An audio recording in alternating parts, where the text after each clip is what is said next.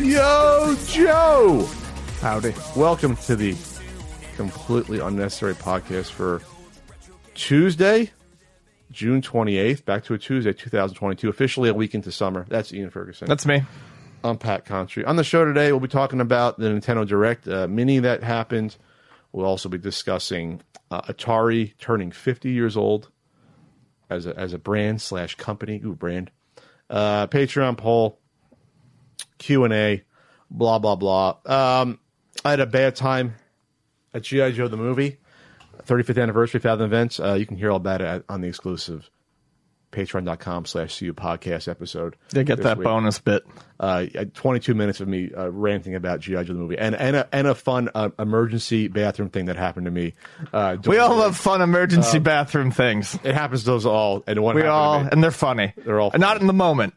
Not in the moment. Not in the moment. In the moment, they're terrifying. I did think about this would be funny to talk about in the podcast. Yes. I took one for the team there.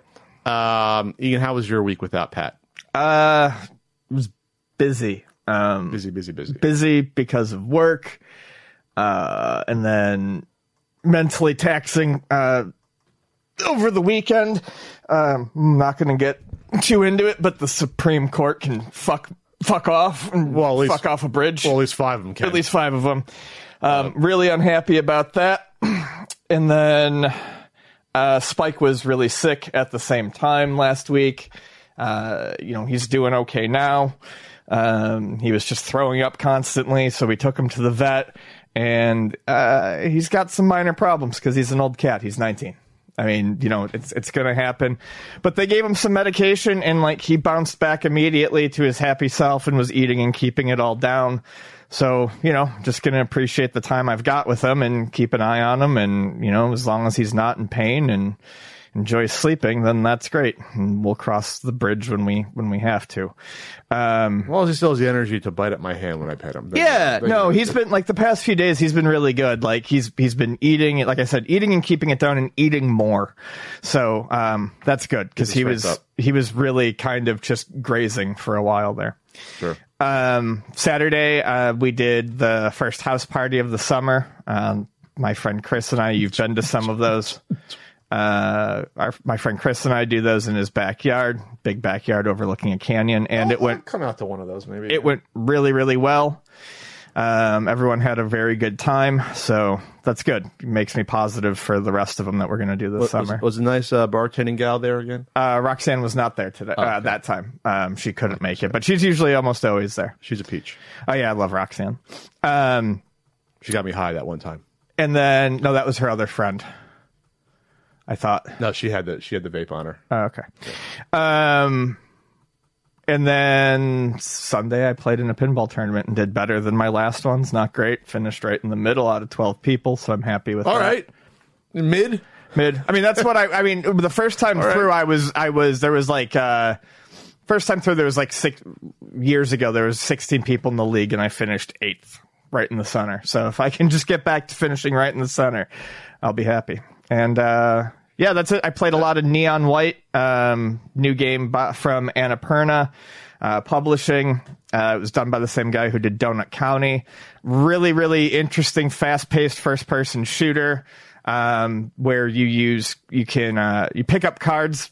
That's your different weapons, and you can use them as weapons, and they have secondary attacks. And basically the whole point of the game is to figure out how quickly you can make it through these short 30-second to minute-long levels. It's been getting a lot of praise, and I would just say if anyone's been thinking about it, definitely pick it up. It's damn good. Mm-hmm. I was back visiting family back east. I got to the Jersey Shore Boardwalk one day with my sister. I saw G.I. Joe the movie one night because they only have 2 showings of that for these Fathom events. Screw you, Fathom. And then I saw some shops at New Hope. That's like there's New Hope in Lambertville. They're like shops and like there's by the water there. They're separated. So they're nice. it's like there's like 4 blocks of shops. Went to a comic shop that had. I was like this. I said to myself, "There's got to be video games here at this comic shop. There's toys." And there was like one shelf of like 13, 14 boxed NES games, and I don't keep up with the prices anymore. Sure. But when I looked at it, I'm like, this looks peculiar, even peculiar for like a comic shop pricing. Like, I think I saw like Spy versus Spy complete in box beat up for like $80. And I'm like, this doesn't seem right. And then I started checking on my phone, like they had Jaws. I'm like, these are like more than double what these go for, like more than double. And I was like, wow, okay. So I'm like, I don't know if they want to sell this stuff when they price things. I know it's a shop in like a more well-to-do area, but I'm just like, I don't know who's buying these? Who would walk in and buy these? And on a whim, I guess, or they want people on a whim to buy it. It's strange. Maybe they want people to on a whim say, "Oh, I remember I had Jaws on the NES. Here it is in the box for triple what it should be." Can't wait to buy it. Yeah, I didn't get it. I didn't look up they had prices of the action figures. I didn't look up those prices, and then the comics. So it's nice to see a comic shop, a mom and poppy comic shop. Since I used to grow up going to them all the time. So I did that, and then Too Many Games happened that weekend. It's the second biggest convention of its type, only to PRGE, and it was even bigger this year. There was more people. They tripled the size of the venue. They had a lot of definitely changing the guard. I was an old man there compared to the other guests. A lot of new streaming and Twitch guests. Makes sense. Younger YouTubers. Scott DeWaz obviously was there. Good kid. Spoke to him again. Obviously, I see James, my pal James Rolfe, and everyone else we know there. And of course, I hang out with my Conbay internet. And she's a great artist selling her wares, the stickers, selling a lot of stickers and t-shirts and stuff like that. So it was super busy, 3-day event. And the Friday taxes you more than you think when you get to Saturday, because you're setting up and then, okay, now I got 5-6 hours of interacting and peddling stuff until Saturday. So it's like you're already off to you're already under your reserves energy are already sapped to begin with. And then I did my panel. Panel's pretty good. I threw out some Drake's cakes to the crowd. My mom bought me some boxes of Drake's. I threw out a couple of Yodels and Funny Bones. Funny Bones, are the ones with the peanut butter, if you don't remember. Oh, yeah, those are good. Yeah, I haven't had one yet, so now it's like rationing them out. You can buy them online, but the reason I don't is because then I'd eat a Drake's cake every fucking day, and I can't do that. So I try to ration one every 3 days. Like, okay, now I can have a Drake's cake. And it also makes them last longer. And I do that. Why are you looking like that? Just looking at you. How could you ration out Drake's cakes? I don't know, because they're great. I talk to people back here, like our pal Yoshi, and it's like, I don't know what a devil dog is. I'm like, okay, you have to have a devil dog. You never had a devil dog before? And that's the thing. It's like, they don't have Drake's cakes out here. So I feel like the fudge dip devil dog is where it's really at. I don't know. They're less dry. They're less dry. I feel like that chocolate coating seals in the freshness. I don't know if I misremember, but the devil dogs I've had in recent years are more moist than the ones as a kid. That's just, I don't know if it's they might have figured that out in the past 30 years. I mean, thank goodness. Or last 15 years I had one, but I think you're right. They used to be the driest thing ever. Oh, I think they're more moist now, and I think the same with Twinkies. Whenever I have a Twinkie modern times, I haven't had a Twinkie now in a few years at least. I fucking love Twinkies. They're more, Twinkies they're not as bad as what you think when you look at the health thing. It's like, these aren't awful for you. You don't want to live on them, but if you have one Twinkie, you're not fucking killing yourself. But the sponge cake isn't horrible for you. Yeah. Versus having a Choco Bliss, which I used to always have. Those are the worst things. 4 layers of chocolate, and fudge. Those were bad. I think I stopped making those because of a lawsuit. I love some of the Mexican snack cakes that you can get down here, like the Gansito, which is also probably horrible for you. It's like chocolate cake, cream, strawberry jelly, dipped in chocolate. See, once you get to the jelly stuff, that's where you go off the rails. Yeah, because it's not jelly, it's sugar based. Yeah, see, when you look back at what I used to eat as a kid, it's like, I had a Hostess cupcake or a Twinkie. No, that's not what did me in, made me thick but quick pack. It was the fruit pies. The fruit pies are probably the worst possible thing you could fucking eat in existence. Well, the fruit's not good for you, but that crust is literally just like lard and flour dipped in sugar. It's deep fried. Yeah. It's like deep fried and then covered in tons of sugar. And then the quote unquote, what used to be fruit inside, whether it's apple, what was it? They did apple, blueberry, cherry, lemon. Yeah, that's Lemon's not my fruit. Favorite. Lemon's my favorite. It could pretend to be fruit at some point. It's just sugar There's cream. No reason to pretend it's fruit. But that's the point. That was a lot worse as a kid, looking back. Oh, it's healthy. It has fruit in it. Like having a granola bar. Oh, this is healthy. It has peanut in it, but then it has chocolate chips. No, it's the worst thing ever. Monk Pack. Use promo code CU Podcast, and you save on there. Those are healthy and great, keto friendly bars. Anyway, so Too Many Games was fun. was good to be back. You know, I was just there in October. I had pork roll.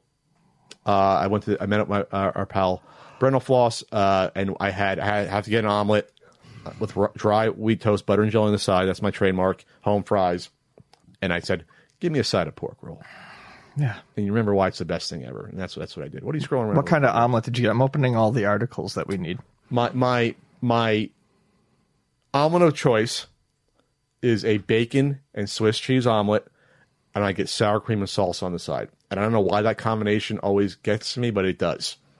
There was a diner back in Jersey that had that, and they called it. It wasn't a Texas omelet.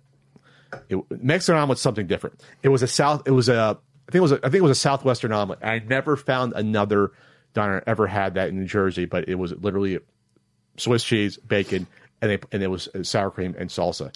And I can't really do omelets anymore unless I can. I love them, but that side of salsa is crucial for me. I love salsa on an omelet. But it's the combination of bacon with the sour cream and Swiss.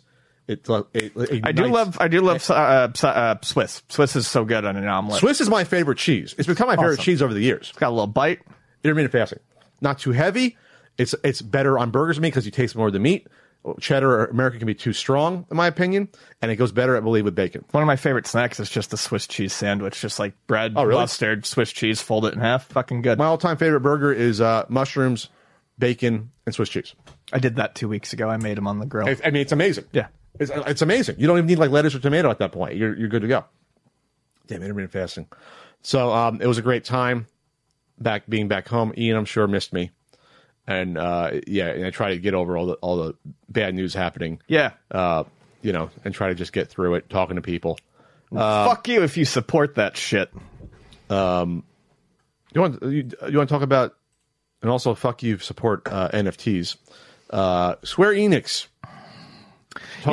I think this is interesting. Square Enix has said that it's too early to make Dragon Quest and Final Fantasy blockchain games. But still, this is the headline from a Eurogamer article by Vicky Blake. But it does still list NFT game development in its list of medium-term goals. What I think is interesting here is that it's listed as medium-term, not short-term, because they seemed so gung-ho about it when they initially talked about it. The New Year's letter, then they just sold off a bunch of their North American to get IPs into NFT games. They certainly made it seem like they were ready to do this. So it's still too early to embed blockchain in its most popular franchises, but has confirmed that development of blockchain games and entertainment products remains on the company's list of medium-term goals. Here's what I think is happening. And I've noticed it with Japanese companies, and we talked about it a little bit on here before when covering NFTs. They seem to get into that party really late. It seemed like they were behind on it by a couple of months. Mm-hmm. And right as NFTs were starting to really fall off a precipice in interest here, that's when we were like, what the fuck is Square Enix and these other companies doing? And GameStop. Because GameStop too, but just focusing on Japan, all of a sudden, we started hearing all sorts of stuff come out of Japan about how they want to do NFTs. I'm wondering if someone at Square Enix fucking looked around and realized maybe this isn't the landscape. I mean, moving it to medium term, what is medium term? It means maybe next year, the year after. Yeah, to me, it sounds like they're kicking the can down the hall, and now they're getting maybe a little afraid to commit to this because crypto's crashed the past 6 weeks. Yes. NFTs are even harder because the first thing that goes when people get a little tight about a potential recession or money, they have to get liquid.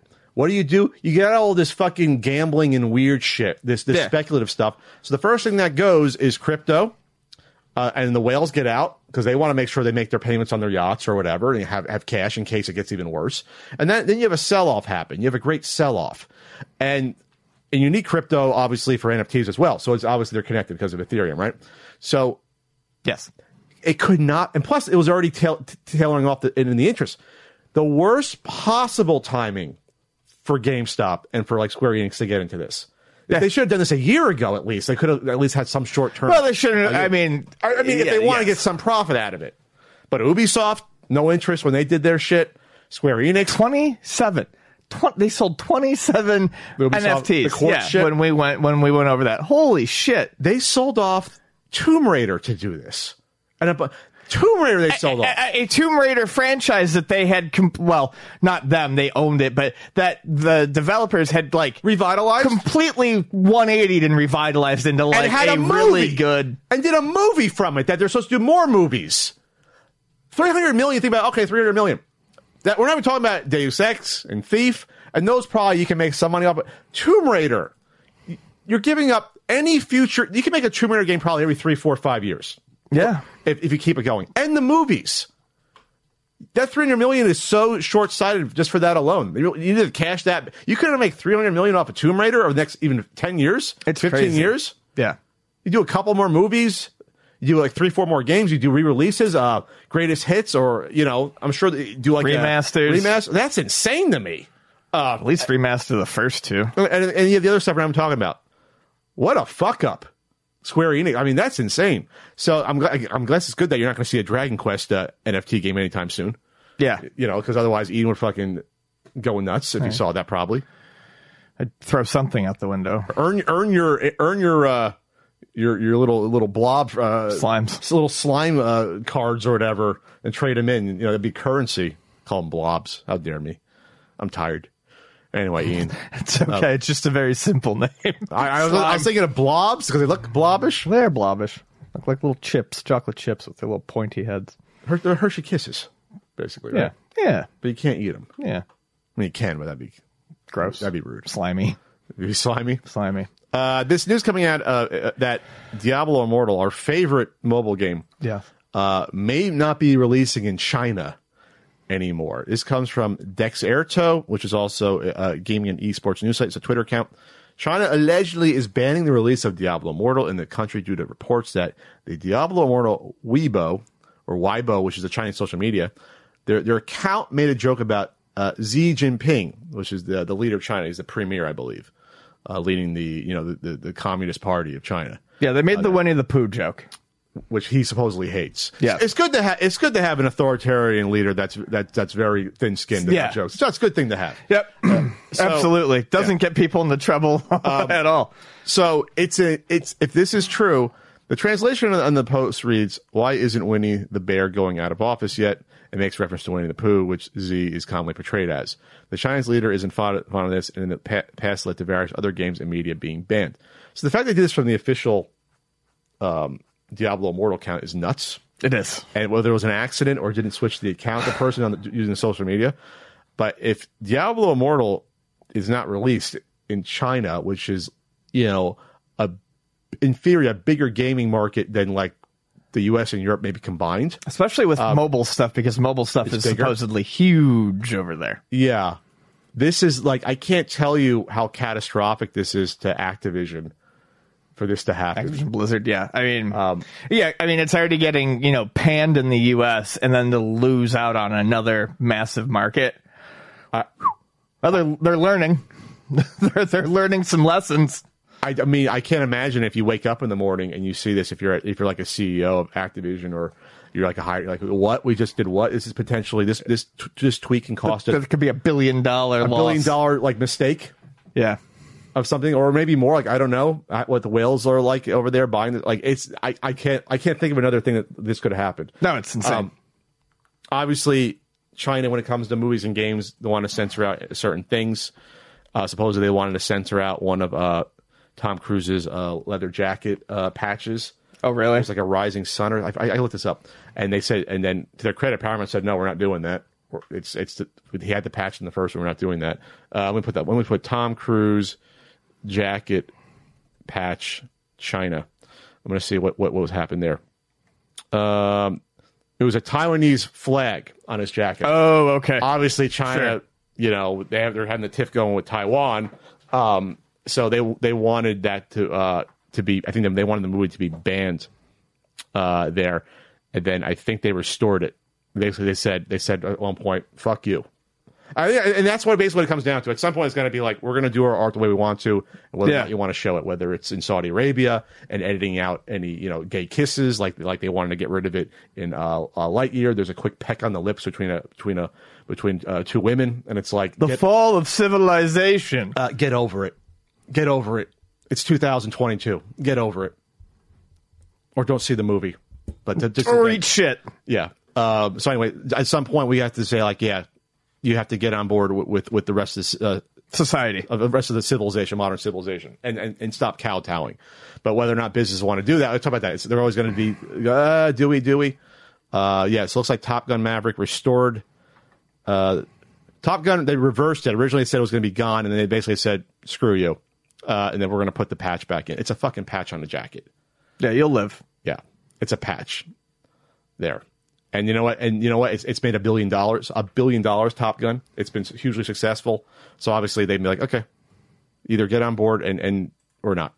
So, this article's interesting. It said Disney's 2020 film Mulan bombed at the Chinese box office despite producers ensuring they cast actors popular in China, shared the script with Chinese authorities for review, and cut scenes that Chinese test audiences didn't like. If it's not making money, what the fuck's the point? I probably think about obviously China has the second most number of people in the world to India at this point.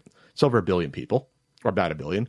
And the common person is not going to care about this stuff like the government will. Right. They're not going to see a Taiwanese flag on Tom Cruise jacket and walk out of the theater. They're not going to give a shit. They want to see an interesting movie. They're also not going to see a Taiwanese flag and become radicalized by it. Like, yeah, one way or the other. They have their mind made up about the issue, one way or the other. So at some point, like, I didn't realize that Mulan bombed. I forgot it came out, the live action one. At some point, you got to be like, we're just going to do it, whether or not you want to see it or not. So maybe that's what spurred that. This sort of stuff's like, we're going to bend over backwards and still going to make money. Who cares? Right. Who cares? So anyway, yeah, I just thought that was interesting there. So you know, I don't have a transition, Ian. Neither do I. I was really struggling for one. I'm never going to ban your sales at ultimatenintendo.com. I mean, that's kind of what I was thinking. So, you know, I will not ask you to change any of your opinions on my RBI baseball stickers. I sold them out at Too Many Games, enamel pins, the Ultimate Nintendo, Super Nintendo books, DVDs, and the not for resale Blu-ray and more. I'll be back on Twitch. I had not skipped a week of Twitch in 2 years. I had it because I was gone. Wednesday night afternoon, late afternoon here in Pacific time.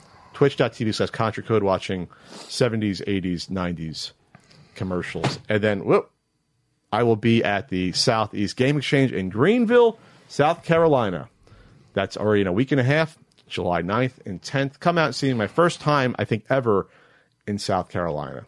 I don't think I've ever stopped there at an airport before. That's not why I wanted to murder that guy, was it? No, that was Atlanta, Georgia. That was Atlanta? It was. Was it Atlanta Airport? I will never forget it. Okay. You want to talk about this Nintendo Direct, Ian? Yes. So yes. No, I mean, there was some stuff on there that I was pretty, that looked pretty good. So, there hasn't been a Nintendo-themed Nintendo Direct in a while. Where? But there was a third-party Direct that basically is showing off, this article's from Polygon, Nicole Carpenter, shows off, it's a 24 third-party Nintendo games all coming in the next year. Some of them this year. So just to run it down, we don't have to talk about all of this. Monster Hunter Rise Sunbreak was expected to be seen. That expansion comes out June 30th. I'm looking forward to it. Monster Hunter expansions really take expansion to a whole new level. It's really just like the amount of game content you got in the original game, that's usually how much game content you get in these expansions. Sounded they could have taken your quote and put on the box art. Really takes expansion to a new level. I mean, they're worth the money. They're really good. What would they charge for their DLC? I'm gonna guess $30. What's the game? 60? Yeah. So it's like half. Okay. But yeah, you get a lot. Nier Automata is coming. Super Bomberman R2 is one that I'm looking forward to. Oh, okay. That was a launch title, right? Yes. And I hated what they did with the free-to-play online version because it was pay to win. Did we talk about that? Yeah, we did. Okay. But hopefully Super Bomberman R2 will be a full-priced game. Hard to fuck up Bomberman, right? Right. I mean, you can, but like, why would you? It's the simplest concept. This is one that I think people had been waiting for, the Mega Man Battle Network Legacy Collection. It's going to take all of the Mega Man Battle Network games, put them together. These were really interesting games for the original Game Boy Advance. I think I played one of them. They use a real-time grid-based combat system with cards, and It gets surprisingly deep and is a really good time. I only ever played one. I played part 2.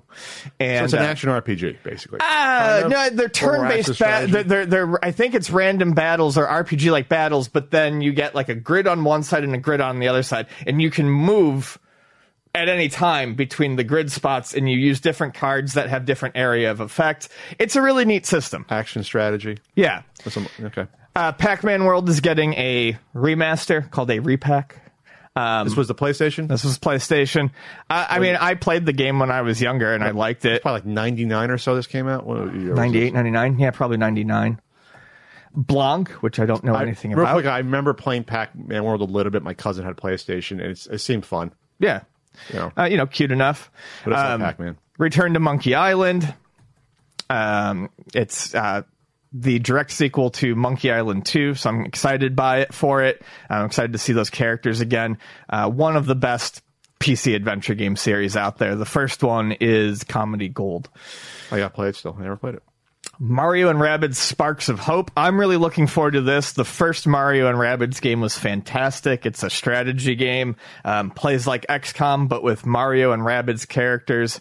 The first one was like a surprise hit kind of early on in the Switch's lifespan. I think everyone kind of assumed that maybe it wasn't going to be great because it was all third-party developed by Ubisoft. But it came out great, and I believe the guy who, created it, like Miyamoto, even said, "Hey, I really like this," and like the dude was like in tears because he did the impossible. He made a third-party Nintendo game that was well received. Wait, what do you mean did the impossible? Well, I mean, you look at like the Philips CDI stuff. Anytime that the Mario, okay, I know what you're saying. Yeah, like Mario. When they source out Mario, it usually doesn't go. That well. was a very specific thing Yes. with the CDI. They had no say on that probably. And so it was a disaster. This looks interesting, this Railgrade game here. Yes, I'm interested in this. The comment from the author is funny. It's Roller Coaster Tycoon, but trains. Well, there was Railroad Tycoon, which I guess they haven't done that in a long time. Yeah, but I think, but if you look at it, it's far more whimsical than like Roller Coaster Tycoon was. Railroad Railroad more Tycoon. serious? Yeah, this looks fast and weird and. Yeah, I mean, look at it because it's snaking in and out, snaking in and out, and all that stuff. It's not a sim. I'm really excited for this. I love railroad shit. I will play the fuck out of this. It's on your. I was like, what was that? Oh, sorry. It's the. I was like, what the hell was that? It's the rail sim music. Yeah, you're building your own rail. It looks like you can go in first person or third person, not just overhead. Yep. I don't know what I don't have the audio and trailer. Like, what would it be like? Mission objectives to do things? Or yeah, most likely. I'm sure there'll probably be a free mode and all that sort of stuff. So yeah, it looks cool. A couple other ones: Sonic Frontiers, Disney Dreamlight Valley, which looks like it's going to be basically a Disney themed Animal Crossing. Oh, not a bad idea, I guess. Live Alive demo, a SquareSoft RPG that was never released over here during the Super Nintendo years, is getting released. Dragon Quest Treasures, which another spin-off. There's tons of spin-offs to Dragon Quest at this point. I honestly don't know what type of game this looks like. I can't really tell. Minecraft Legends. Is that more of an adventure game than just regular Minecraft, I guess? I guess. Big ones. Big ones? Persona series is finally getting represented on the Switch, and I've been waiting for this to go through Persona 5 Royal. Persona 3 Portable, Persona 4 Golden, and Persona 5 Royal. So basically the Game of the Year or enhanced editions of all three of the main Persona games since they've gone to this format are getting released and are expected soon. I don't know how soon. Saw a cat in the trailer. What kitty cat's that? Sorry. Oh, for which one? 53 seconds in. Oh. There's a baby kitty cat. Sorry. So I'm looking forward to that. And yeah, I mean, Portal Companion Collection, Portal's getting released. That's actually available right now. It got a shadow drop.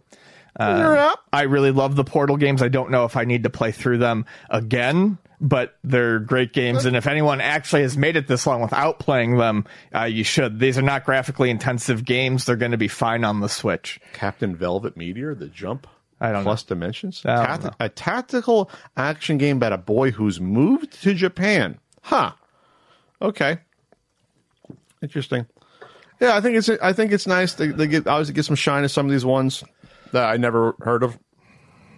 I would never have heard of Railgrade or Little Noah's Scion of Paradise. That got shadow dropped today too. Oh, it's already out. Yeah, 2D strategy it looks game. cute. It's a roguelite Metroidvania, and I love roguelikes. I like a lot of roguelites too. But I'm kind of tired of every fucking roguelite taking the form of a Metroidvania. Has that been over? Is it being overly done now? Yes. Gotcha. It's a golden age of roguelites coming back. I guess this means we'll probably see a Nintendo Direct with first-party stuff later in the summer, early fall. Probably early fall for the holiday season. They should do to set up whatever the big holiday games are going to be. Yeah. If we know what they're going to be, if we can guess. Yeah. All right. I don't have much more to say about it. Yeah. No, neither do I. That's about it. You want to talk about a trademark being abandoned real quick? Yeah. So What was that? Some white noise that Ian did? Sick of fucking Amico shit. Drag him out into the street, flog him, get it over with. Flog him. I don't want to deal with this anymore. The Intellivision Amico trademark has been abandoned. That's not a good sign. Posted by Tommy Poopy Pants on the Intellivision_Amico Reddit. Yeah. And a lawyer did check in here. Okay. This is from Fletch0083. I do want to read this, so this is pretty good. Gives it some understanding and some place. Okay. IP lawyer here to give some insight into what this means, since another commenter requested a professional explanation. The trademark was abandoned for failure to file either a statement of use or an extension within the required time period. After you get a trademark allowed, basically meaning you have the right to use it in commerce, you have a certain amount of time to either use it and file a statement of use or file an extension so you can have some additional time. The mark still shows that it has an attorney of record who works at the same firm that was handling the omnibus patent. It's a very well-respected firm, so it's highly unlikely that the attorney just forgot to pay the extension fee. The fee is also fairly low, a few $100s including legal fees, so it's probably not an issue of not having the money. The only rational conclusion is that Intellivision explicitly requested that the attorney not file the extension, meaning that they have no intent to use it in commerce. TLDR, the mark was likely abandoned due to an express request by Intellivision. The system is dead. Or else they never got back to the lawyer and just said to do it. They just didn't. I suppose. I mean, and that's the thing. I think a lot of there is still when bankruptcy talks come up and stuff, there is still a lot of people that I think Intellivision did more than they actually did. They bought an office and sat around on their fucking ass. Well, they rented it. Yeah. So I don't think a couple offices. So I mean, yeah, you're right. It could have just been that Intellivision never bothered. But if the attorney is still listed, then Intellivision's paying the attorney. So I think that's what this person's getting at. So Intellivision knew enough to keep paying the attorney, but they didn't do this. So either they forgot about it, but I do think there is some likelihood to this. They asked not to have it extended because they're not going to fucking do anything with it. So then it says, well, does this mean it's totally dead? Well, in theory, you can still try to sell whatever you want, bring it to market without the trademark, but then someone else can challenge it. So it'd be stupid to sell something, right? Of that scale and not have the trademark locked up. And I'm not going to go digging for it because it's a long thread, but they also clarified that just because it's abandoned doesn't mean that anyone can go pick it up now. It takes a few years for that to happen. No, you have to show that you actually have good faith to use it and use it. It's not just, So, but it's not something you can do immediately, no matter what. But it's not a good sign. No, it's not a good sign. It's not a good sign. And supposedly, we never really talked about it. Supposedly, there was some back and forth between the people that had the Amiga computer trademark and Amico, since they're very close. It's just a different way of saying it in a different language, saying friend. And so they must have came to a deal on that. We never really commented on it because it's they'll probably work it out. Or maybe they'll get a cut. After Sudesh gets his $100 per console, maybe the Amiga people get $1. I don't know. But either way, they probably worked out some deal with that, some licensing agreement for that, because that was a dispute going on. At least this is all public. All the trademarks stuff, you can go to the U.S. site and look it up. And you can look it up for yourself. So, not a great sign in Intellivision land. And I'll also point out other signs that there's just no one there and the lights are off. About a month ago, the U.S. Shopify store, where they sell their T-shirts and their physical products from, went down temporarily. the people on the Intellivision Amico Reddit, mentioned it, and then all of a sudden, like later, like someone was looking at it, maybe Phil Adam, the U.S. Shopify store went back up. But about a week ago, it was pointed out that the Europe Shopify store went down. So when the U.S. Shopify store went down, the European one was still up. Now the U.S. one's back up, but the European Shopify storefront has been down for over a week now. They're not paying the they're not paying the $29 monthly fee. Yeah, to have the Shopify stuff because that's like the mid level. I have a Shopify site. Is that the mid level? $29. There's like 3 or 4 different tiers. And I know we talked about it when it was, when we covered the topic the first time, but I just want to point out that all of this makes everything Phil Adams said in that letter just seem like fucking hot air. There's nothing going forward here. This was a comment someone made, I believe, on the Facebook group. You see this thing? Which under one? working_cuke did it. Someone posted, the drama is just conspiracy theories. Oh, yeah, I read that. Yeah, the drama is just conspiracy theorists spreading rumors and panicking people. At the end of the day, though, if the Amico doesn't come out, then the only people it hurts are the people making it at Intellivision. Fuck you a million times. Yeah.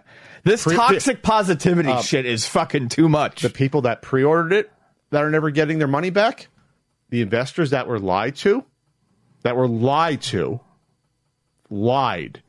The grants. The people I talked to this past weekend at Too Many Games that say, I ordered the Intellivision Amica because I grew up loving the Intellivision. I thought it'd be fun. And now the Intellivision brand is forever tarnished with this shit. Those people that I probably feel the worst about, honestly, because now, like going forward, the Intellivision name is mostly ruined for any new product. Fuck you, whoever left this comment. They blurred out their name.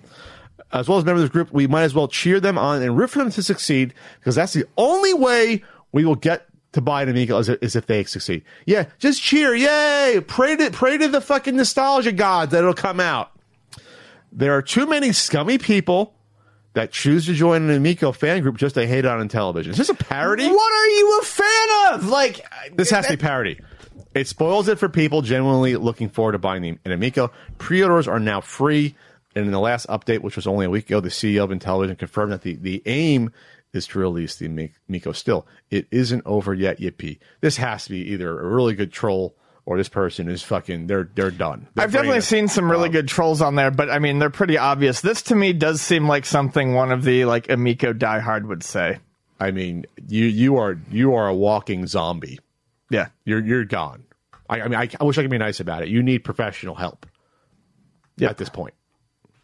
So anyway, yeah, I fucking hate that. The only people I've seen the comment in the past. The only people it hurts. Oh no, we've talked about it a bunch. And they're not even hurting because they got their fucking salaries for sitting around doing jack shit. The CFO and the CEO the past 3 years and getting loans, maybe not the entire loans paid back from the SEC filing, but they got interest paid back on their loans.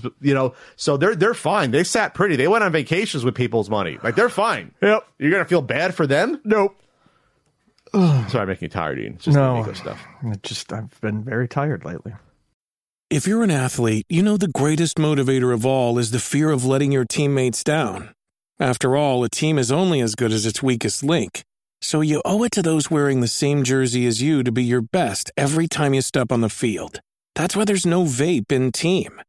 When you vape, you can expose your lungs to toxic chemicals that can damage your lungs. If you're a step behind, the team's a step behind. Brought to you by The Real Cost and the FDA. Speaking of nostalgia and old brands, this one a lot better than Intellivision at this point in time. Atari. Which isn't saying anything. No, but it's the old video game brand that still connects with people and is known, and probably even 100 years from now, people will know Atari.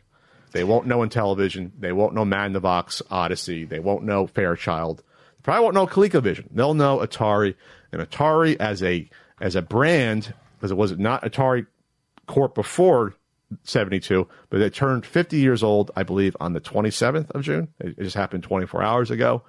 And it's significant in a way because it really helped start the modern video game sort of craze, pop culture phenomenon. It established what a video game console should really be in terms of how it functions, how it's marketed, how you have add-ons for a console. You know what I mean?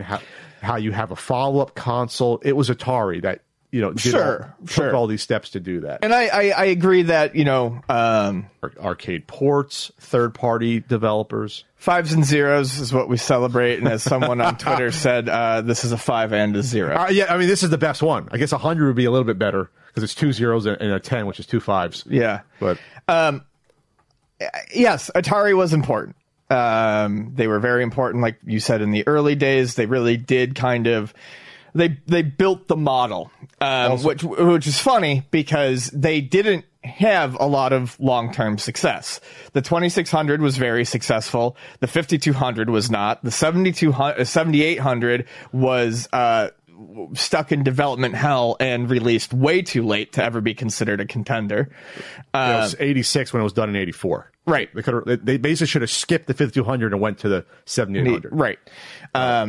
The Lynx, impressive for the time, but did not, sell particularly well. It probably was profitable. I mean, from what you see and hear, it's like, yeah, it sold a decent amount.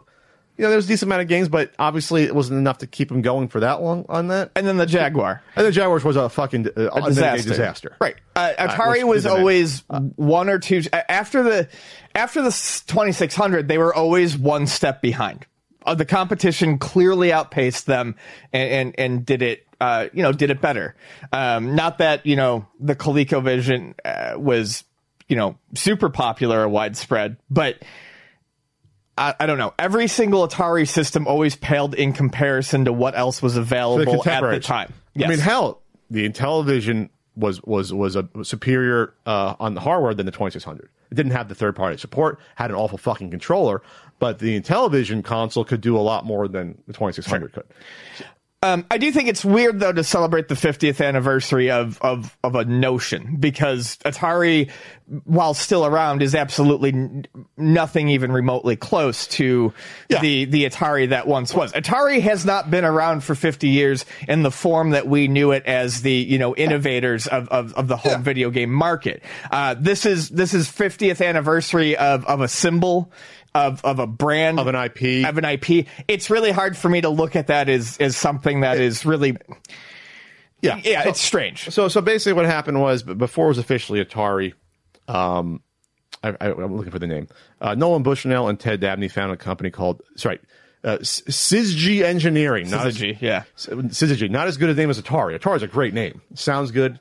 It has a good meaning behind it. Syzygy is fun to spell, though. So they did Computer Space, remember, which was the first commercial video arcade game in '71, which was basically Space War, the MIT game, in an arcade form. Beautiful cabinets, if you ever see them. Gorgeous. That flaky spray paint design. There's like I said, they look like carnival ride chariots. They've got that really heavy flake paint with the gloss. There's green, red, blue, and yellow, I believe, and then there's a 2-player version. That's hard to find. Someone talked to me about that they have one. Gorgeous machines if you ever see them, and it's basically just two ships shooting at each other on a screen.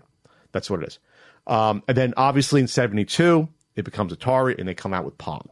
That's where you can really say, okay, this is now Atari taking off, because 72 was Pong, and this is when video games took off, because you had Pong and the Mana-Box Odyssey. Maybe they stole the idea from Ralph Baer from the Odyssey for Pong, probably, but it's important because Pong comes out, it's a phenomenon, and then that starts the basically the Pong consoles of the 70s. For a good 7 years, tons of Pong clones. We're talking about video game years. Yeah. There was a mini crash because there were so many. I still find Pong clones. Color ones with 24 different variations with guns on Pong. Yeah, ones with realistic looking rifles. Yeah, or handguns. APF had theirs. Obviously, Coleco had theirs.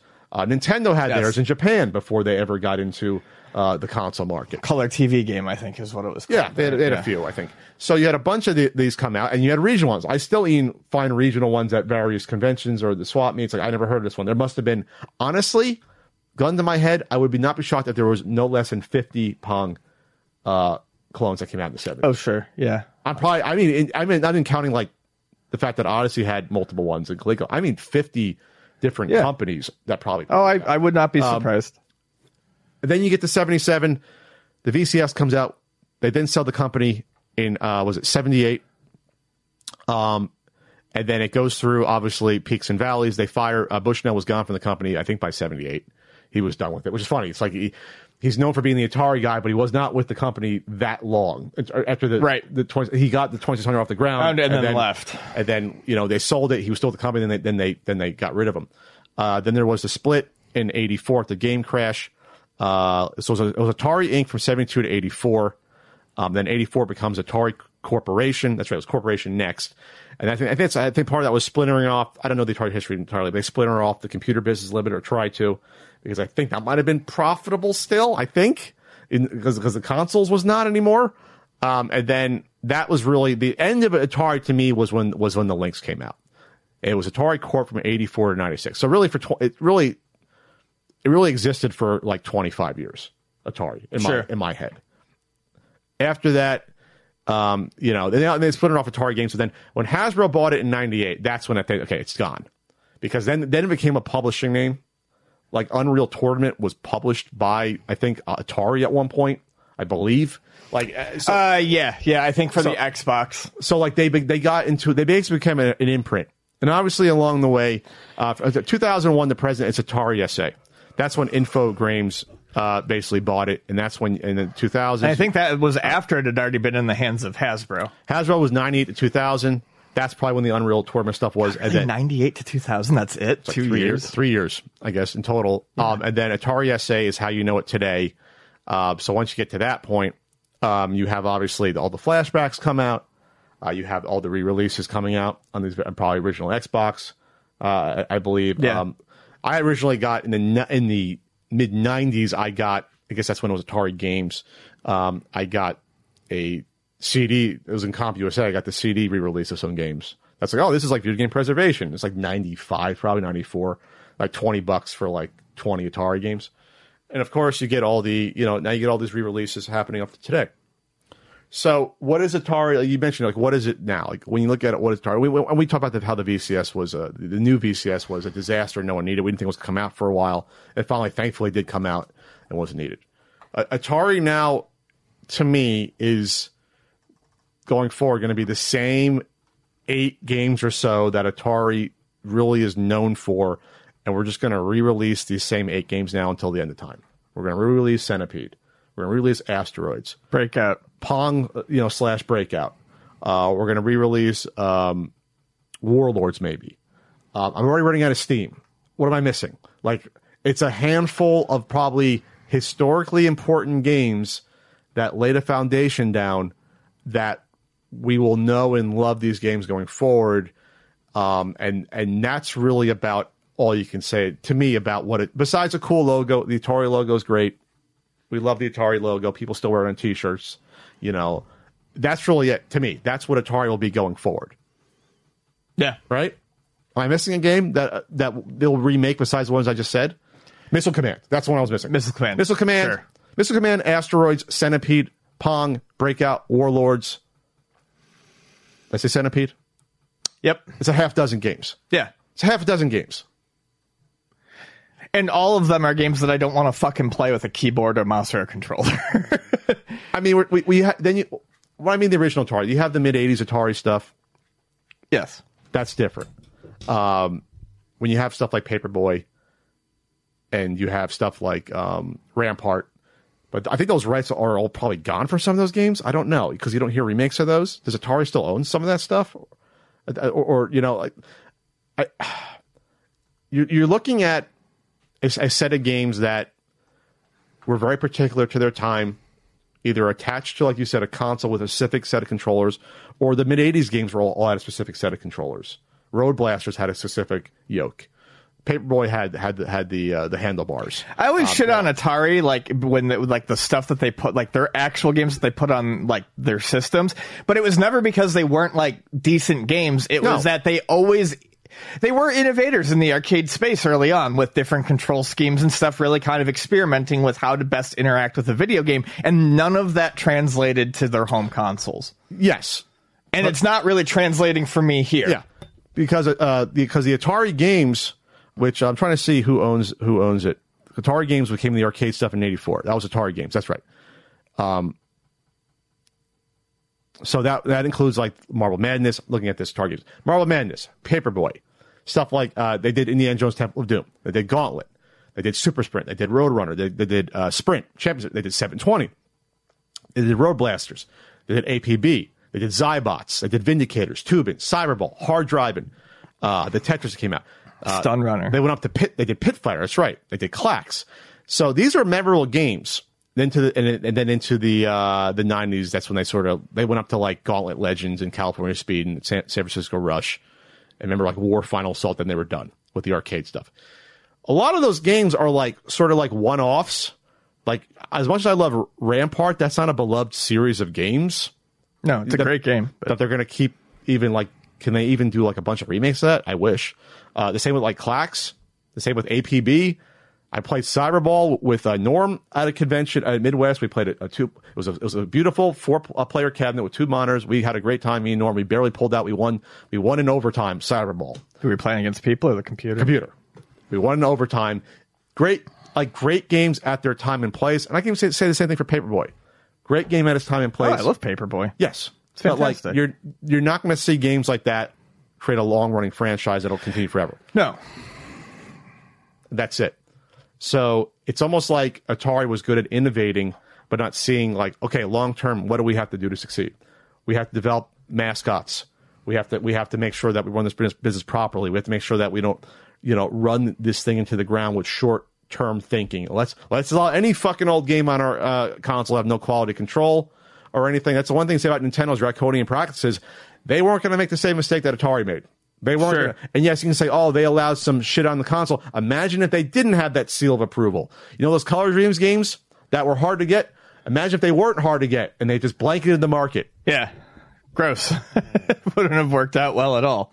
I mean, no one would want to buy it. That's why Atari started to falter.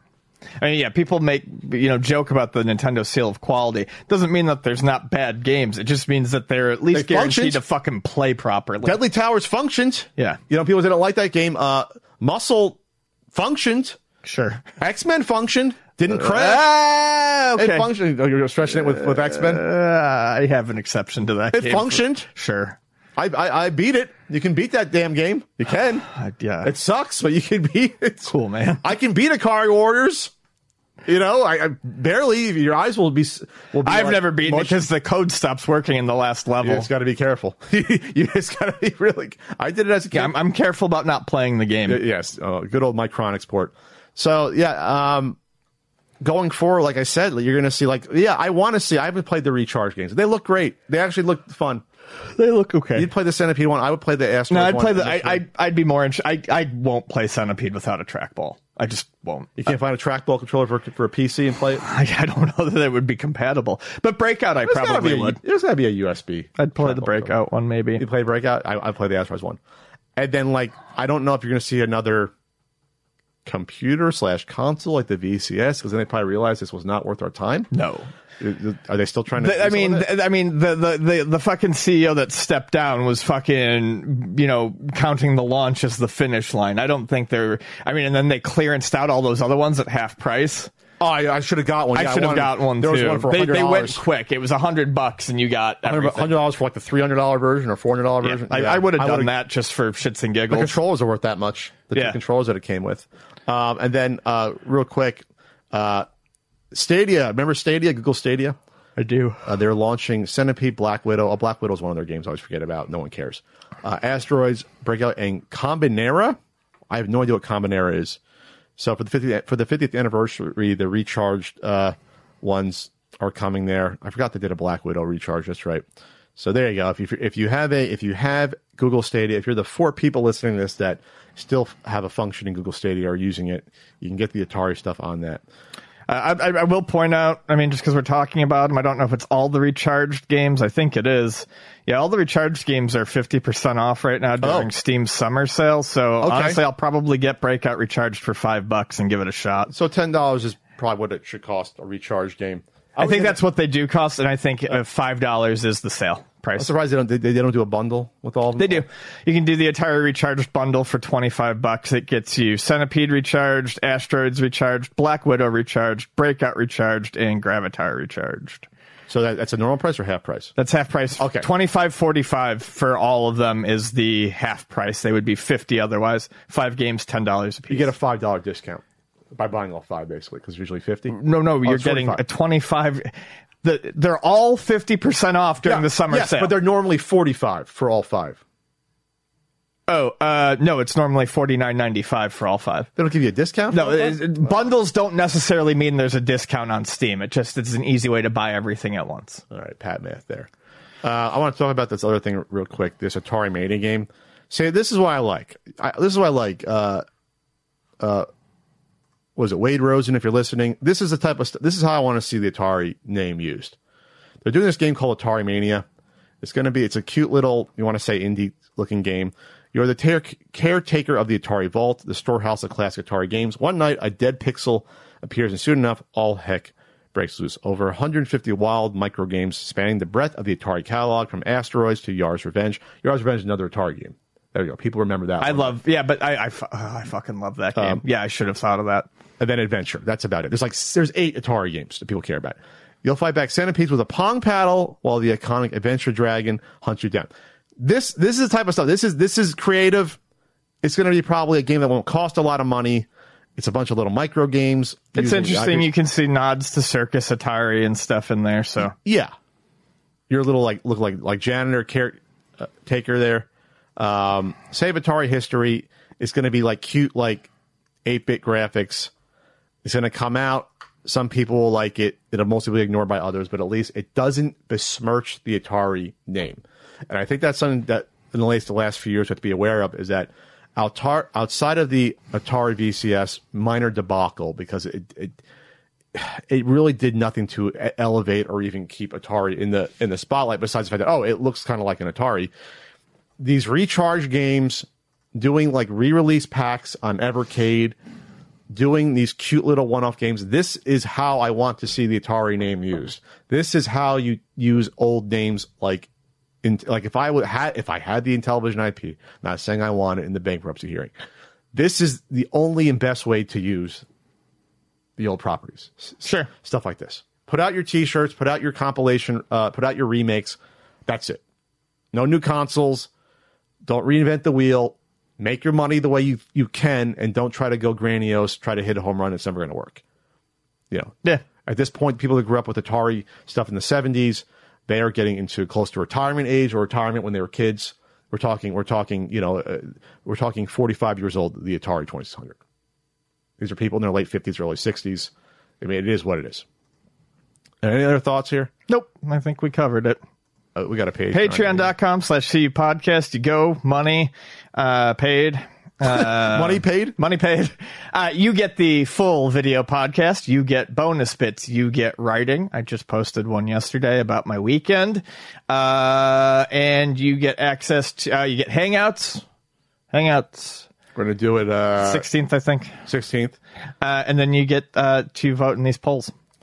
In second place, this was winning last night when I was checking. How is gaming on the New Jersey Boardwalk different in 2022? 44%. I thought I was going to win. First place. What existing IPs would make a great beat-em-up game? And this is on the tail end of our discussion of Shredder's Revenge that we did last week. Yeah. I think you should go first because I think yours is really good. Ian, I love when you comment me. It makes me happy for 10 seconds before you yell at me. Yeah. I was thinking about martial arts IPs, colorful characters, good a different variety of protagonist characters that you could use, and boss characters. John Carpenter's Big Trouble in Little China would be a great beat 'em up game. Yes, absolutely. You have Wang, you have Jack Burton, you have Eddie. Could probably be your 3 main characters there that you could use. If you wanted to get Gracie in on there as a character as well, as a 4th character, or obviously, you get the wizard character. I can't remember his name. He would be one of the guys too. You have all different fighting styles. Obviously, Jack has his knife and his crappy gun, and he kind of screws up things, but he probably just punch. Wang is a great martial artist. Gracie, I really like to think about how Gracie would fight. Like April O'Neil, she's a journalist, so she's that. Hey, was that a weird like combination? They both have kind of red hair, and they're both journalists. And Eddie could fight a little bit too in the scenes he was fighting in. He knew a little martial arts as well, a little probably fist fighting and a little bit of kung fu stuff. So there's something there. The movie is structured based around action scenes as well. So you can have the big gang fight at the beginning, right, between the two sides. Then you have them trying to break in to rescue Gracie. You have like probably mini fights as well. Remember when Jack tries to hold them off and he flings his clip away, and then Wang has to fight him off. So there's some fighting there, and then the three female mini bosses that have all the women in the cages there. That would be a boss fight. And I'm not even talking about the four main antagonists. I'm not even talking about that. You have the one guy who was a direct inspiration, it seemed, for almost like Raiden. The lightning god. I'm forgetting all the names of the characters. You have Lo Pan, played by the famous James Hong, who's been over 100 movies. And obviously he has wizard powers. Egg Shen, that's right, Egg Shen would be the fourth main character, the little short wizard character. You have that going on. You have the guy who played, what's the guy's name? Thunder, that's right, Thunder is the one. They have the guy with the sword, and then you have the Raiden-looking guy. I don't have the names in front of me. So you have a bunch of characters that are colorful, different attacks. You could have at least 5 bosses. I'm not even counting that weird beast creature in the movie. That's a boss character. Oh, yeah. You have about 5 boss characters right there that you could, without even getting in some of the other guys that show up that are like, famous martial art actors. The one guy with the mustache and the long hair that was in like a lot of those movies. He was in Die Hard. He was in Lethal Weapon. You're probably not talking about what I see him. He was like a character Asian actor and that stuff. It was Thunder, Lightning, and Rain. Those are the 3 you want to say god characters there. Yeah, I think it'd be great. I think it'd be fantastic, and I think there was only a Commodore 64 game that came out that I'm almost afraid of looking up how that even looks like, but I will look that up. Let's check that out, because there was a Highlander game as well. It was garbage, and it seemed like a lot of those. There was an Aliens movie that came out, I believe, on one of the. I think it was Commodore 64. It came out in Europe. I think you have it. Yeah. If I look this up, I will probably throw up. I believe it was computer game. Apparently there was a board game too. Really? Yeah, and it looks like it's expensive now. Commodore 64 long play, Big Trouble Little China from Obscura Prima, a 10-minute long play, and it looks like the 3 characters are, you walk across, it looks like Jack, Wang, and I can't tell who the third person is. They're on a cloud, and you walk around here. What do you do? Ninjas come out, you kick, and you jump kick. Oh yeah, this looks real bad. They all are bad. Yeah. All those Commodore and whatever Amstrad games, they're bad. There, it looks there's 3 characters. You swap them in and out. I'm guessing the third character is supposed to be Egg Shen. If you see the guy in the cloud, yeah. So it's Egg Shen. I think it's Jack Burton, and I think it's Wang. I think those are the 3 characters there. And plus, Big Trouble in China is very lighthearted. There's violence going on. It's kind of a lighthearted feel, so it would work. Yeah. All right, what about you, Ian? What's a good one? I had a harder time thinking of one than I expected to, and the problem is I think, unlike you with the Big Trouble in Little China one, it's sometimes easy to think of stuff that would fit the theme of a beat 'em up, but then you've got to think of your specific boss encounters. Yeah, and that's important.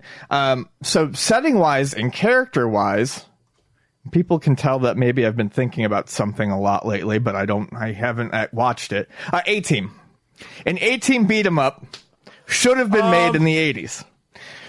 I mean, that's all the fucking show is cheap, shitty action They scenes. had weapons that never hit anyone. They used machine guns. Yeah. It could be a POW type beat 'em up. I mean, I don't see there necessarily being a problem with the machine guns. I think it would fit into like the POW. Four different characters. You got your four. You've got your Mad Dog Murdoch, your Faceman, your Hannibal, and your B.A. Baracus. And they would fight differently, probably. They would all fight differently.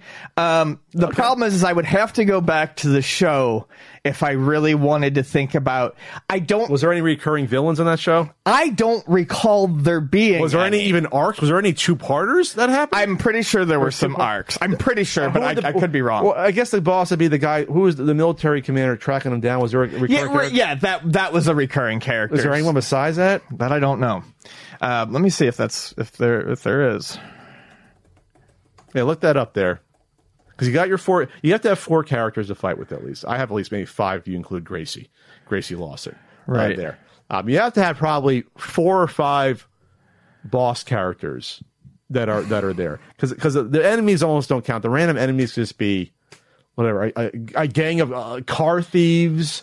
Whatever. It would be really easy to look at some of the best episodes and theme levels around them. A-team villains. I'm going to look this up. Yeah. I got another one I just thought of as you were saying that would work. That would be a Golden Axe game I'll get to in a second. I didn't think of it till now. I don't know why I didn't think of it. Golden Axe, hack and slash, beat 'em up. It's similar. Agent Lynch, Vance Burris was the main antagonist in the 2010 film adaptation. He was a CIA agent. Oh, was that not in the original one? You have the additional 18 members, recurring antagonists. Ian, you didn't see this on the page? William Lucking as the U.S. Army Military Police Colonel Francis Lynch. That was only 1 year, though. Then you had another captain. That's still boss. Lance Legault as U.S. military. Their problem is they're all MPs. That's not interesting enough. Literally all the why was there like 7 of them? They should have had 1 or 2. Military MP, military captain, MP, colonel, captain, general. 85, 86, and then there's a sergeant. There was a general. Yeah, that's not enough. Supporting characters. There was an A-team there was a boss of the A-team who blackmailed the team into working on them. That would be a boss. Hunt Stockwell. Yeah. Robert Vaughn was on the show. I don't remember that. So there you go. That's a villain. That's really it. Yeah. And another colonel. They're mostly MPs. Well, I tried. I mean, that's fine. What's yours? What's the other one? I'm not saying I'm brilliant, but a Thundercats hack and slasher. Oh, cartoons. So that was actually where I was. The modern She-Ra, bosses, stages, multiple characters. Cartoons make for excellent beat 'em up ideas because that's literally all it is. So yeah, like a Thundercats, He-Man would have been good. He-Man would have been good. Cartoons, I think, are very easy to do because they all would fit into that mold. I mean, fuck, The Simpsons worked, and I mean that's not even an action cartoon. I want to see what Thundercats video games they actually had. They must have had one. 87. Oh, side-scrolling game. Oh, okay. It was a side-scrolling. What? These all came out in Europe. None of these games are Atari ST. Europe Amiga, is the fucking Amstrad, king of licensing. They were the king of licensing. ZX Spectrum, Commodore 64. That did not come out here. Nope. And they're always going from right to left for some reason, not left to right. I noticed you're walking to the left. So that one is Lino, just slashing people. I don't count that. That's no. I'm talking like a full-fledged Ninja Turtle style beat 'em up. And Thundercats would work because you have all different characters. Now I'm going to bring up all the characters. TV series. Lion-O has his sword. Great. Mm-hmm. Chitara has her bow, and she's quick. Yep. What are the characters on here? Panthro has nunchucks. Right? It's nunchucks. One of them had nunchucks. Tigra has the whip. You can work that in. I don't know what the hell Wily Kit and Wily Cat. What did they have? They had their little surfboard. Whatever. They can be add-on characters like Pop It and clear out the. Snarf is Snarf. Snarf is cute. Snarf is Snarf. But then you have all the villains on that show. You always have Mumra. You obviously have. I don't know the names of them. Don't forgive me. You have the lizard guy. You have the monkey-looking guy. You have the guy that's a walrus.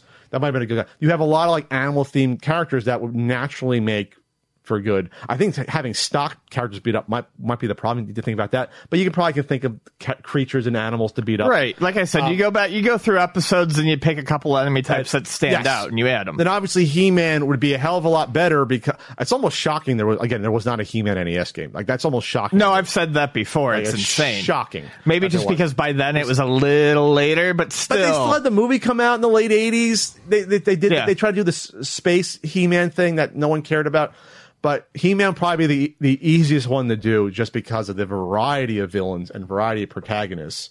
It was 50-50 in terms of you would have too many. You had enemies and bosses for fucking days. Yes, you would run out of. It was almost like you'd have to have stock villains, but you almost would not need them. Like, they had stock villains and the new one that came out. They had all mermans villains. You can do that. And you'd have, obviously, like I said, God, if you only had 4 He-Man protagonists in the game, you'd have He-Man, Man-at-Arms, God, I can't think. Man-at-Arms' daughter. I kind of think of He-Man characters. Teela. And then a 4th one, I don't know, Fisto. I mean, there's so many, it's hard to get only 4. You may have to have 6 to do that. Yeah. Orko could be one, using magic. Absolutely. So there's a lot going on there. I almost feel like, do you think maybe with Shredder's Revenge probably doing gangbusters and probably, who knows, maybe being nominated for Game of the Year potentially, if people don't like it that much, maybe patch it a little bit. Will this be like licensed IP beat 'em up sort of renaissance? I'd kill for it. I mean, that's fucking great. I'd love it, because in terms of obviously dev time, it's not like doing an open world game like Sonic. Obviously, you have to animate it, but in terms of... I was going to say dev time, I wouldn't shortchange the dev time. TMNT was a pretty long process. But at least, and Streets of Rage 4 was in development for 2 years. But at least in terms of, the structure and the engine, you're not going off the rails. It's a beat-em-up. Obviously, animation... Animation, systems, movesets. I think animation's going to be your big issue. Yeah. Sure, level design is maybe not as strenuous, but everything else is pretty in-depth. By the way, I remember watching Thundercats a lot. I couldn't tell any plot points. There was 130 episodes of Thundercats. Wow. G.I. Joe only got to 95. So that's kind of shocking. G.I. Joe was a hell of a lot more popular than Thundercats. There's 98 A-Team episodes. I don't know, Ian. You need an A-Team shirt, just the logo. Yeah. I'll buy you a vintage shirt. Yeah, I think those 3, if you want to say He-Man and Thundercats, since you have weapons, hack and slash, it makes sense. He-Man they can just punch and kick and then use their weapons to get power taken off their meter. Remember when special moves took energy off your meter, so you had to use them sparingly? Yes, and people backed me up. The jump attack in Turtles takes life. In the original? Yes. They backed me up in the comment section. It does. I misremember that. The regular jump and slash. Yeah, the one, not the jump kick, but the one where you have to do it 2 times. You have to ba-dum. Yeah, that takes life. That's what they were saying. I wonder why, because it didn't hit everything around you. Just hit stuff in front of you. I don't know. But I seem to remember that, at least in the NES game, but people did jump into the comment section and say that they were pretty sure that it did. All right. I could not verify it, but I got to download it. I guess I'm going to have to. If I need an excuse to play Arcade Ninja Turtles, I guess I do. The reason I didn't think always a good time to play the Arcade Ninja Turtles. I was more sure about it on Turtles in Time doing that. Yeah, it definitely does in Turtles in Time, because those were the special moves in Manhattan Project take your life away too. Yeah. Okay. If I'm wrong, I'm wrong. I thought it was just more of a standard jumping attack because it would take out enemies, but I don't remember it being invulnerable when you did that. That's why. No, it was just stronger and definitely useful for some of those other enemies. And I said, I could be wrong, but it definitely doesn't seem like there's a clear answer there. We're going to have to check it by playing. Okay. I'm allowed to be wrong on Ninja Turtles. This segment of the CU podcast is brought to you by Blissey. Blissey offers silk pillowcases which give you better hair, better skin, and incredible sleep. This is a completely natural, hypoallergenic silk pillowcase designed by a team of experts that does wonders for your overall health while you sleep. These are made of 100% mulberry silk, and they feel great, and they even offer other silk products like a sleep mask. With Blissey, you benefit from silk's hypoallergenic and antibacterial properties that naturally repel allergens. Blissey reduces hair breakage by up to 43% while you sleep, sleep due to its smooth surface. Blissey silk fibers are less absorbent than those of cotton, allowing your skin to retain more moisture. And this right here is my favorite because I sleep extra hot. Silk by nature has low conductivity, so it's cooling and acts as a thermal regulator. Additionally, silk's protein-based fiber is moisture wicking and helps prevent night sweats. It's also non-toxic, and there's no toxic chemicals or dyes used in their products. Blissey has earned high praise from Good Housekeeping, Oprah's O Magazine, Allure, Glamour, Pop Sugar, Birdie, She Knows, Prevention, and Pure Wow. Blissey makes the perfect gift for any occasion. With the wedding season this summer, birthdays, or any other season, Blissey makes the most memorable gift because your friends and family can use it every night and think of you. Go to blissey.com/CU podcast or just click the link below and you'll get an additional 30% off your order and free worldwide shipping. Get your energy back, sleep better, and even improve your hair and skin with Blissey silk pillowcases. That's BLISSY.com/CU podcast, or just click the link below. The code automatically is applied at checkout for an additional 30% off. We got voice messages, Ian, don't we? We do. Voicemail. This is you, dude. This is me. You almost said voicemails.com. Voicemails.com/CU podcast. I could probably, if I really wanted to, I could probably like get a domain and point it to that. Yeah. Make it easier. Never did that. Anchor.fm/CU podcast. You go, you leave a voice message. You don't have to go too hard in the paint on the bloviation of how much you like us. Just get a question, get in and out, get on with your day, grab a pork roll, egg and cheese. There you go. I did not get the pork roll and cheese, I did get the pork roll. And here we go with the first one. Let's go on its own.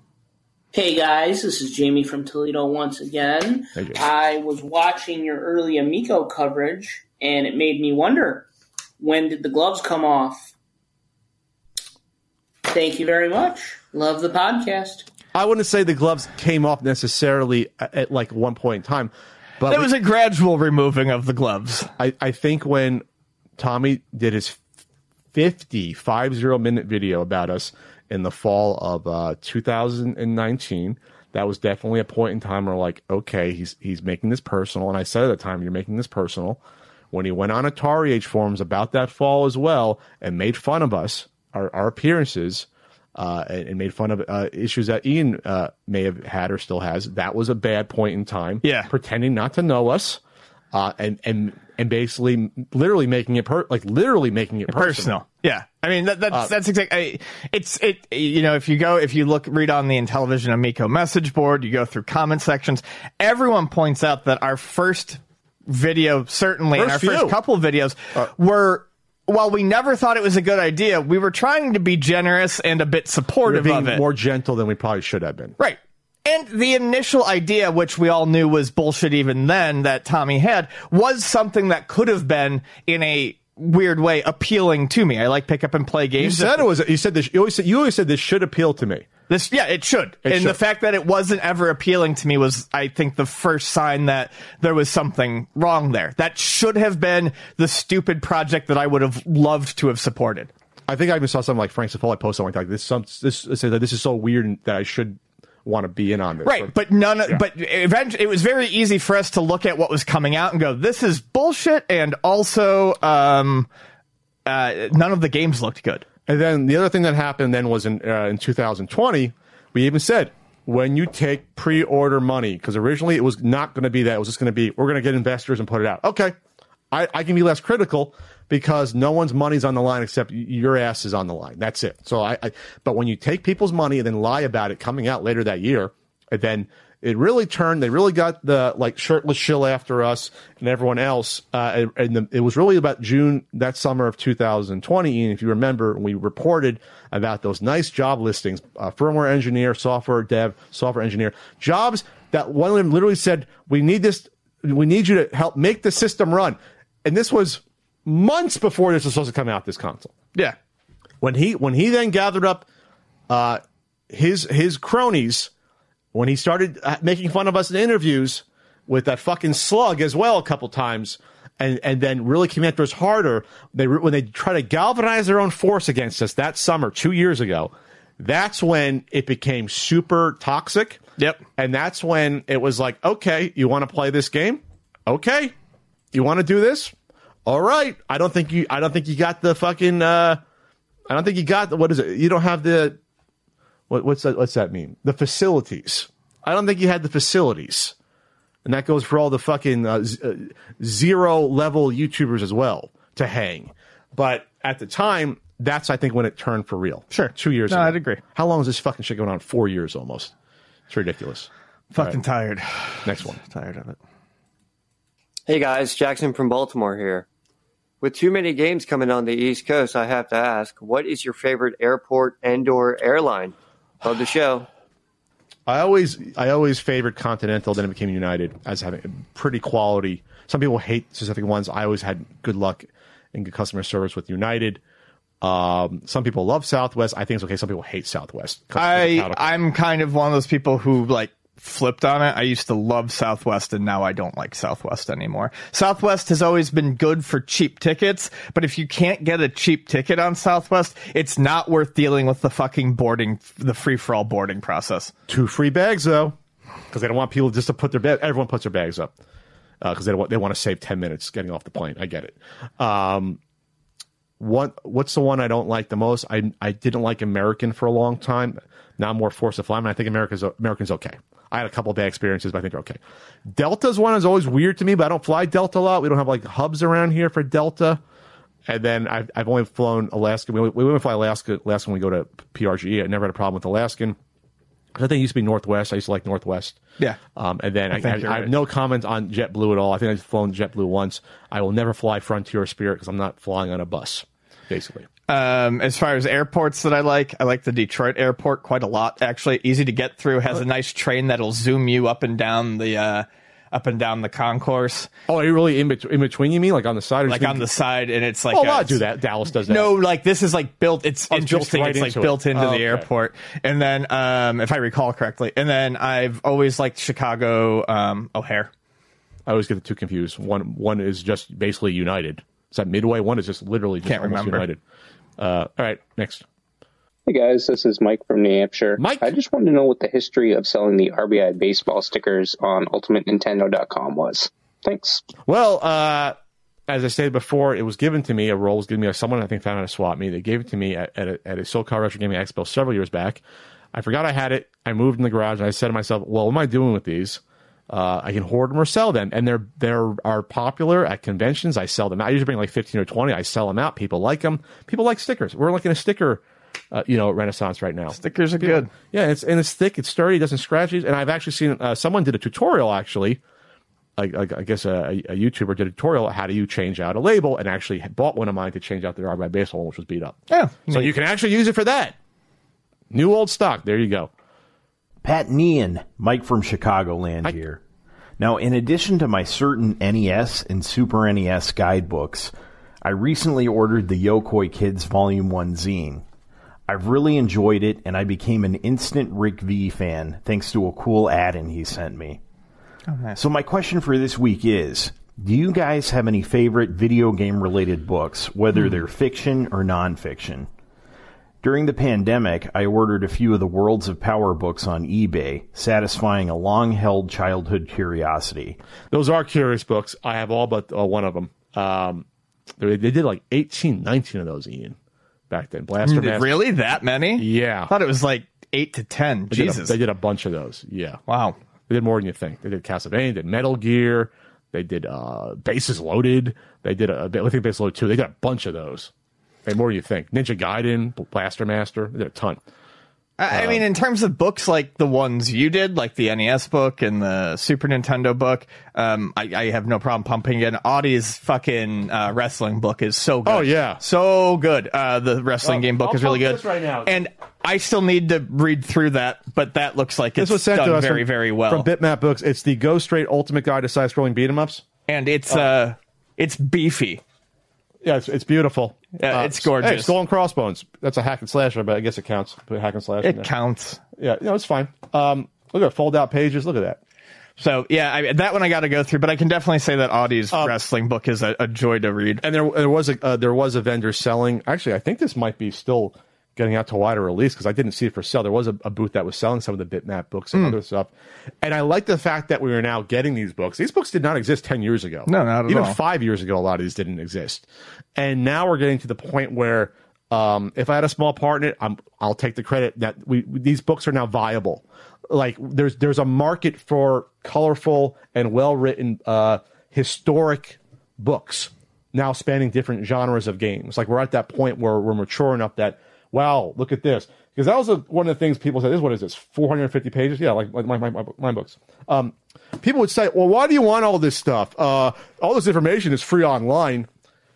Because it's nice to fucking sit down on a couch with a book and a smoke and fucking read but something. But it's not all online, because these are like good writers researching these games, playing these games, and explaining things to you in a concise, curated fashion. It's not the same as like searching for a YouTube video or going on Wikipedia. That's what people used to say, Pat, you're never going to sell your books because it's all free information. It's like, you can flip through a book. You can... Oh, books are so good. I don't... Oh, you can go on Wikipedia and learn about the Civil War, or you can read the books. Like, what do you think is a better experience? Reference books are just, a fucking... I love reference books. Keep telling me books don't sell. Morons. Sorry. What's the next one here? That was actually what people said to me. Not less and less, obviously. Hey, Pat. Hey, Ian. This is Will out of Chattanooga, Tennessee. So Apple recently announced that they are getting into VR. And with Sony, Facebook, and other tech companies already having established VR capabilities, do you see Nintendo investing more heavily into VR in the future? I know we had the Labo series of VR games and whatnot, but do you see them leaning into VR Mario, VR Zelda? I think even a VR Star Fox would be really cool.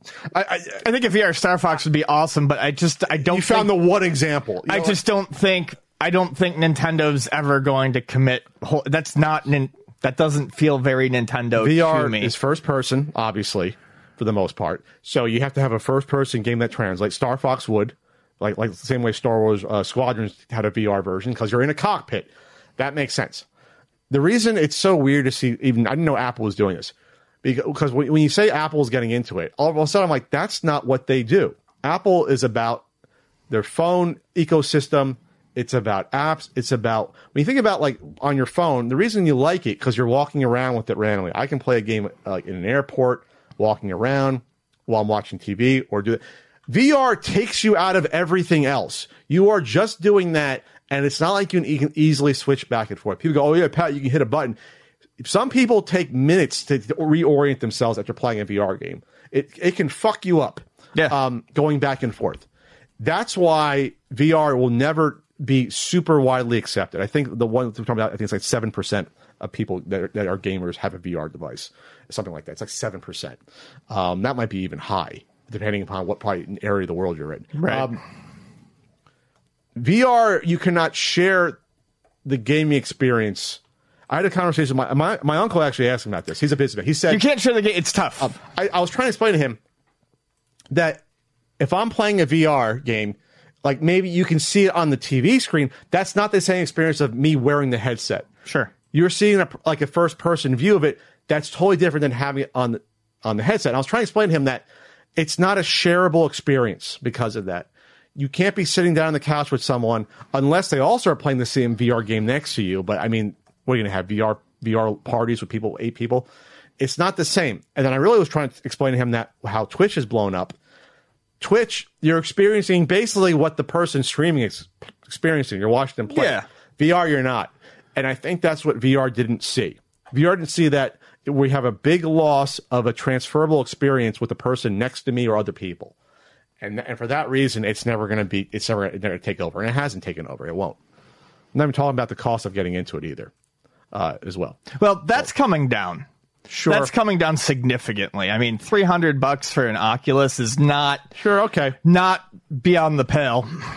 But it is a whole new platform. Yes. Next one here. Hey, Pat and Ian. This is Pat from Albany, New York. Pat? We have a Pat? Oh! That's not too often. My question for the both of you is, of all of the weapons you've used in video games, which one had the most memorable sound? In other words, if you heard the noise that it made without playing the game, you instantly recognize what weapon it is from what game. I got him. I got it. I thought about this, and my answer would be the rocket launcher from GoldenEye 007. Similar, Thanks, guys. similar to mine, but different. The double barrel shotgun from Doom. Boom. Yeah, that's a big boom. Like that boom is like. I would never ever mistake that. Yeah. It's like very heavy, the sound. I mean, God, the 8-ball rocket launcher in Unreal. That cha-ching, cha-ching, cha-ching, shoom. The flat cannon I talked about, that sounds very specific with the glass shards. Yes. And then if you want to go 8-bit, every single weapon in Contra. The pea shooter, the fireball gun, the laser, the spread gun, they all sound so distinct. Konami did a great job on their sound effects, obviously. Like they're very distinct. They must have had their own proprietary, engine for those sounds. Those sounds, the laser sound, like that will be in my head forever. How you can like load it up, use it as a lightsaber, Yeah. The spread gun, that sound. You know the spread gun? It's like a. Well, you know what else would work? I don't know that the plasma gun in Doom would also be. It's like when you stop firing it. Yeah, that would be. That's what it sounds like. I don't know about that, but it's a very high pitch. Yeah. That's a good one. I'll do a few more here.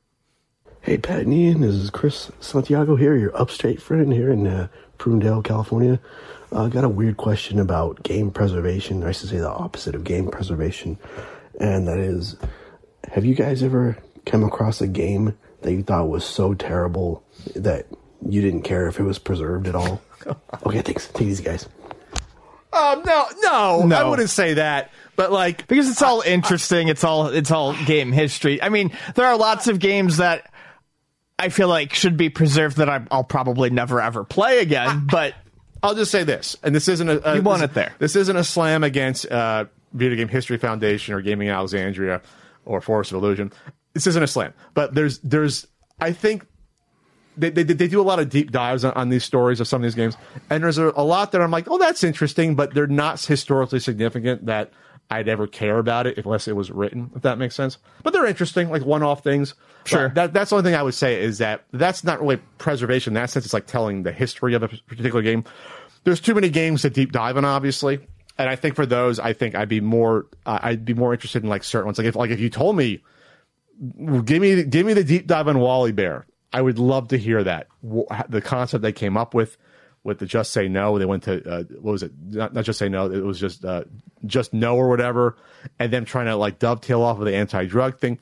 That would be an interesting story. I would love to sit down with the developers. Sure. And do that. But some of these other games I see, I'm like, it's interesting that they got the history, but it's not really for me. That's all. Hi, Pat and Ian. My name is Johnny. My question is, has a game's infamy, like how expensive or rare it is, ever made you want to delve into it as a property, just even without like buying the game or knowing anything about it? I recently watched the Magic Knight Rayearth anime, just because I know the Sega Saturn game is really expensive. Thank you both. Bye. Golgo 13. That's like, I did not know it was the most famous anime character ever. Like, I had no idea it was this long running thing. I thought it was just a weird, like they marketed it as a spy game. And then once I found out, when did I find that out? Sometime in the 90s. I was like, they have they have the comic book. So it was a comic book thing. Then I was like, once you got to the 90s and I found out they had the anime movie in 83, I was like, okay, then it sort of opened that up for me. So that's mine. I think you said specifically expensive games, but okay. That's okay. I don't have an expensive game. No, I don't have an example. expensive game example. But one that I can think of is Saint Seiya. It's a 80s. Well, they've done it a bunch of times. It's an anime license that's popular in Japan. They've done various versions of it and new series of it. It's about these Zodiac knights with armor and space. Anyways, It was hugely popular in He was hugely popular in Mexico when Vonnie was growing up. Okay. A lot of anime was. And there was like a Saint Seiya game that was on PS3 or PS4. So I downloaded it because it was on sale for cheap. And like we played a little bit of it. And that actually got me into watching some of the cartoon too. So I bet you if I were to really look at it, yeah, there's probably a good number of video games that got me into whatever the source material was. But I'm trying to think of an expensive one. I don't know if I can. Yeah, I can't think of an expensive one. It's specifically like, oh, that's like Little Samson. Because it would have to be expensive and have a license that you could look at. And Magic Knight Rayearth is a great example, but I can't think of a whole lot of examples like that. So is there a backstory? Was there ever an anime for Little Samson? No, Little Samson's just a game, thing? Just a title game. All right, do a couple more here. I got really into the Flintstones after getting Dinosaur Peak. the Flintstones lore. I fucking hate Flintstones so much. The game or the cartoon. I never watched. I never liked it as a kid. I don't know what it sucked. was. I just hated it. Oh. Because Fred's a fucking doof. Guys, this is Jamie from Toledo here once again. And I have a simple question for you. Sure. What is the worst crime against food you guys have ever seen someone commit? Pineapple on pizza? No. Ketchup on mac and cheese? Thanks, guys. A lot of these fucking what's the thing now with these trendy? Oh, I'll show you like putting together a food thing, and it's an awful pizza thing that I see that are coming up. Yeah, it's literally just to generate rage clicks. I mean, it's been said that literally there's just people who make these videos en masse to piss people off and get engagement. We'll just throw the worst shit together. Hey, I'll do a pound of Cheese Whiz in this and roll it into a ball and put a hamburger on top and put it in the oven. And it's like you're gonna die if you eat that. You will die. I can't talk about crimes. Food crimes are weird to me because I love food. I love messing with flavor combinations. I'm not like a huge fan of ketchup, but if you like ketchup on your mac and cheese, I've done it before. Canadian way. It's tasty. Is it called the Canadian way? I mean, that's how I've always known about it. And I got that from fucking starving. I got that from Kids in the Hall. Because they make craft dinner and they start. The one guy's like, time for the second course, and the other guy's like, ketchup, and they put ketchup on it. I remember that, like the poor family sitting on the table, and it's good. And I fucking love pineapple on pizza. So I don't have any like specific crimes, but just to answer the question in some way, I'm really, really over tall, sloppy burgers. I'm fucking sick of it. I haven't even. That was a huge fucking trend for a while. I don't care how tall the fucking burger is. You have to fit in your mouth. I'm not interested. Yeah. Make the burger wider if you have to, not taller. Chicago deep dish pizza. I don't want to call it a crime. I like it. I'm from the Tri-State area. It's not pizza. We can establish that. It's more or less the fact that it's so bready you can't really enjoy it. To me, like you have like one slice and you're fucking done. Because it's a quiche. I can't do it. I don't think it's a crime, though. It's just not for me. I'm going through these different styles of pizza. Detroit doesn't. Sicilian, obviously Sicilian is Altoona style pizza is a little great. You can get that here. There's a Neapolitan place over here. Obviously, well, New York pizza is pizza to me. There's New Haven here. Which is the weird one? Where was the one that put like fucking slices of American cheese? Altoona style pizza. I just mentioned it. Yeah. That's what I'll say. I don't care what your region is or culture. Get the hell out. Like that's a crime. The fact that you knew what it was, is that even on here? I do a fucking food podcast, Pat. Of course I know about it. This Rhode Island one looks terrible too. I think Rhode Island pizza is actually pretty great. It's just it's bread and sauce, and it's usually served cold. Yeah, it's good. Get the fuck out. Cook your cold pizza. I like a red Some pie. of these don't qualify. Colorado pizza, it looks like California pizza to me. California pizza fucking blows. But it's the same thing. Oh, we put on barbecue sauce and chicken. Fucking it's like, blows. Barbecue chicken pizza is so overrated. But that's what I mean. I'm looking at some of these. Oh, Ohio Valley. It's just a pan squared pizza. Oh, I don't know what Roman pizza is. Do the Romans actually do that? I don't know. New England pizza, it's a variant of like New York pizza. Like some of these look very like Washington D.C. looks the same as New York to me. So anyway, Altoona can get fucked. You do not put slices of American cheese on pizza. That's ridiculous. You put mozzarella on a pizza. I'll even give you a white cheese without that. That's white. Everyone likes a white cheese pizza. I think it has to be, to me, you have to have Italian cheese on your pizza. Sure, some Italian cheese. That's my rule. Next one here. Okay. Yeah. It's hot. Just The fan's on. Hey, Pat and Ian, this is Andrew from Buffalo. Got a quick question for both of you. Obviously, both of you have very extensive collections with video games and records, respectfully. My question is, since it's taken you years to build this up, if there was like a fire or something and you lost everything, how much of the collection do you think you would try and get back again? Or like what percentage of it? Yeah, thanks for answering. I've thought about this. If I lost my records in a fire, I would not. I wouldn't bother. That's it. Well, probably because now, like with the games, like the records probably are worth a lot more now than they used to be. Too. I all the time I flip through and I find records that I bought for $20 that are now worth $150. Like I would not rebuy. Plus the amount. I get. Oh yeah, the amounts. I couldn't do it. It would probably be physically impossible. This would be 25 years. Yeah, we'll say even 20 years. I haven't bought a lot the past couple of years. Well, we'll just we would take the money out of it. If you got the fair market value for say you had 10,000 worth of records and they gave you a $10,000 check, would you still not do it? Just be like, I'm just out.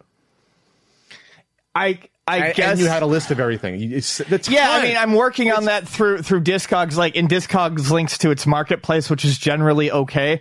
I mean, if someone gave me a 10,000, sounds so. Am I really going to get a Bally Professional Arcade controller in the box again? No. I didn't know that you can buy a separate. Look, it's right down there. Am I really going to get this shit again? Like, this is stuff I found by chance. A lot of this stuff I bought, I found by chance. Oh, it's cool. You know, am I really going to get the NES controllers, the two of them in the box again? No.